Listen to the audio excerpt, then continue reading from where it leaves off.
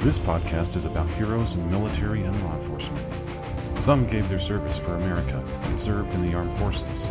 Some have paid the ultimate sacrifice for our freedom, and others protected the local community and died in the line of duty. Our lives would be a whole lot different if it weren't for the hard work and sacrifice of these brave men and women.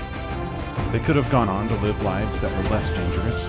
However, they dedicated themselves to your protection. If you ever have the pleasure of talking to one of them, they'll tell you, I'm not a hero, but I had the honor of walking beside a few. Others will say, the real heroes are those who didn't make it back home.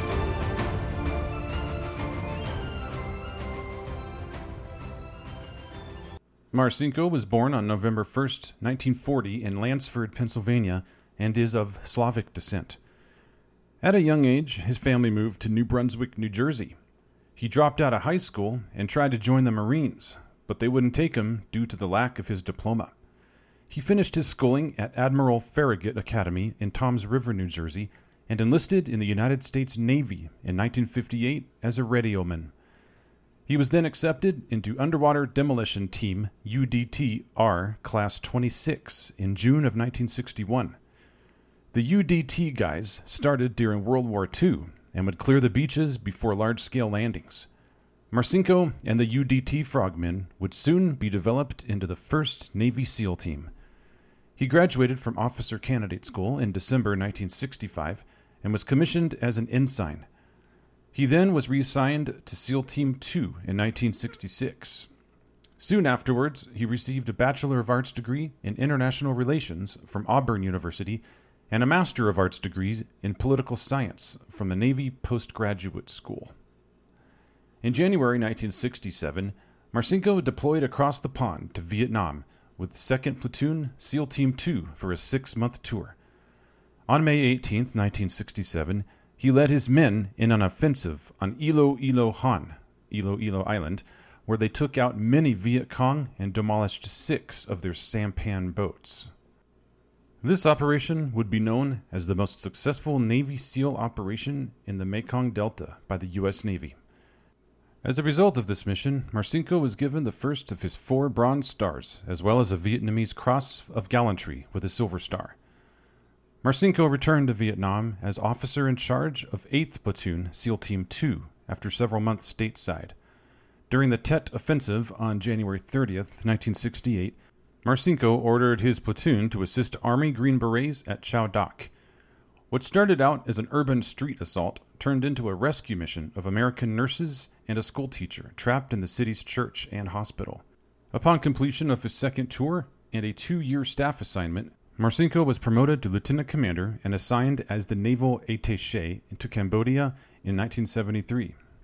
After serving in Cambodia for 18 months, Marcinco returned to the U.S. and assumed command of SEAL Team 2. During the Iranian hostage crisis in 1979, Marcinco was one of 2 Navy delegates for a Joint Chiefs of Staff detail known as the TAT, Terrorist Action Team.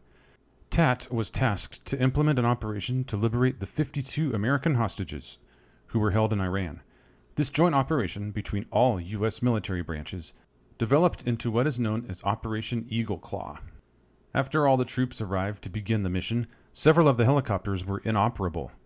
It was then decided that the mission would be scratched. As the vehicles were departing, one of the helicopters crashed into a C-130 transport plane and exploded into a fireball. 8 servicemen were killed.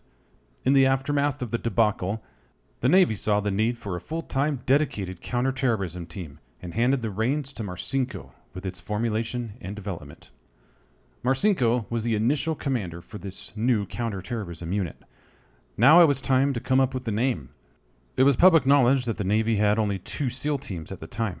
It was said that Marcinco named his unit SEAL Team 6, so other nations, mainly the Soviet Union, would be thrown off into thinking the U.S. had 3 other operating SEAL teams that were unaccounted for.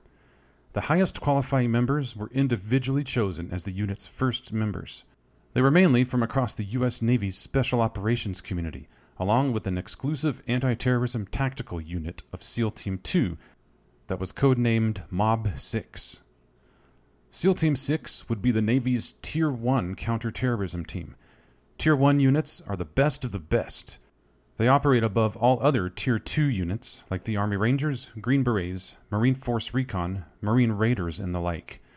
Tier 1 units operate and coordinate with the CIA's Special Activities Division, CAD, during clandestine missions. The only other acknowledged Tier 1 Special Operations teams in the U.S. are the 1st Special Forces Operational Detachment Delta, or Delta Force, and the Air Force's 24th Special Tactics Squadron, which includes pararescuemen and combat controllers. Usually the Navy allowed for a 2-year command rotation for SEAL teams. However, Marcinco commanded SEAL Team 6 for 3 years, from August 1980 to July 1983. After handing over command of SEAL Team 6, Marcinco was given an assignment by Vice Admiral James Ace Lyons, Deputy Chief of Naval Operations. Lyons asked him to fashion a special team that would test the Navy's susceptibility to terrorism. This unit was called the Navy Security Coordination Team, OP-06D, also called Red Cell. In 1984, Marcinco personally selected a 12-man team from his former operators in SEAL Team 6 and one from Marine Force Recon. This team assessed the security of naval bases, nuclear submarines, ships, civilian airports, and one American embassy. Once Red Cell was underway, they were successful in permeating what were apparently impervious, highly protected military bases, nuclear submarines, ships, and other alleged secure areas, such as Air Force One, and would vanish without leaving a trace. These covert testing missions proved that many of the U.S. military operations and bases were exposed. This resulted in the replacement of Marine and Navy military police by contracted private security companies that were usually manned by former military personnel. Previous Red Cell members, notably Steve Hartman and Dennis Chalker, claimed that the testing exercises of military bases and submarines were a front in order to move special operations troops around the world for covert missions against actual military threats.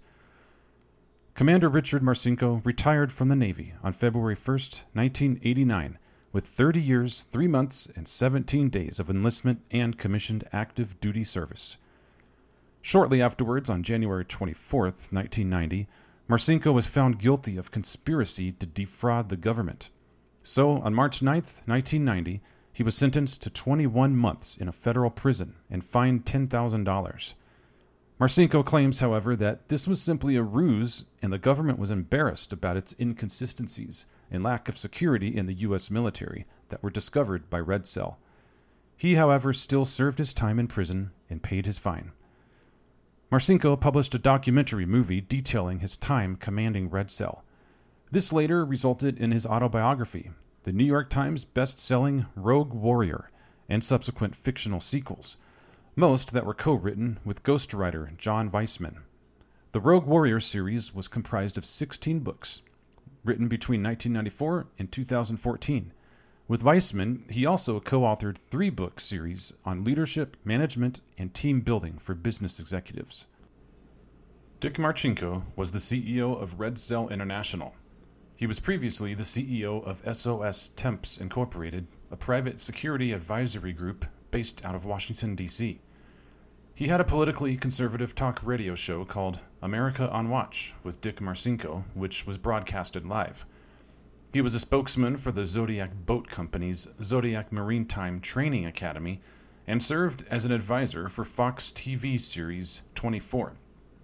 He briefly worked together with Strider Knives on a series of knife designs called RW, which comes from Rogue Warrior from 2008 to 2010.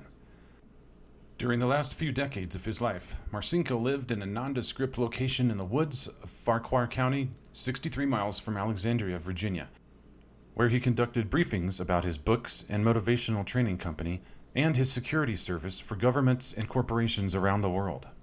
Upon driving up to his property, the welcome sign read, "Trespassers will be shot. Survivors shot again."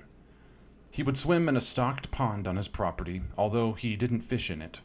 For exercise, he would also split wood. There was a shooting range on his property, and he liked to take his flying parachute for a ride from time to time.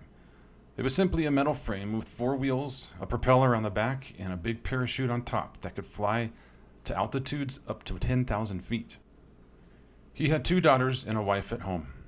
His ex-wife, 2 grown children, and 3 grandchildren lived in Hampton Roads in southeast Virginia.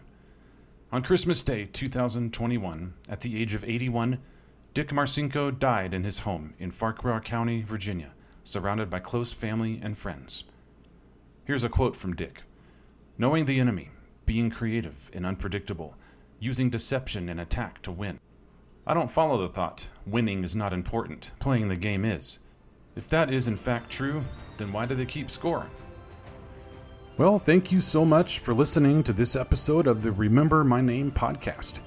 If you have any questions, comments, or ideas for future episodes, please contact me at remembermynamepodcast@gmail.com. You can also find me on Instagram at Remember My Name Podcast and Twitter at RMN Podcast. So take a minute and remember this name, Richard Marcinco.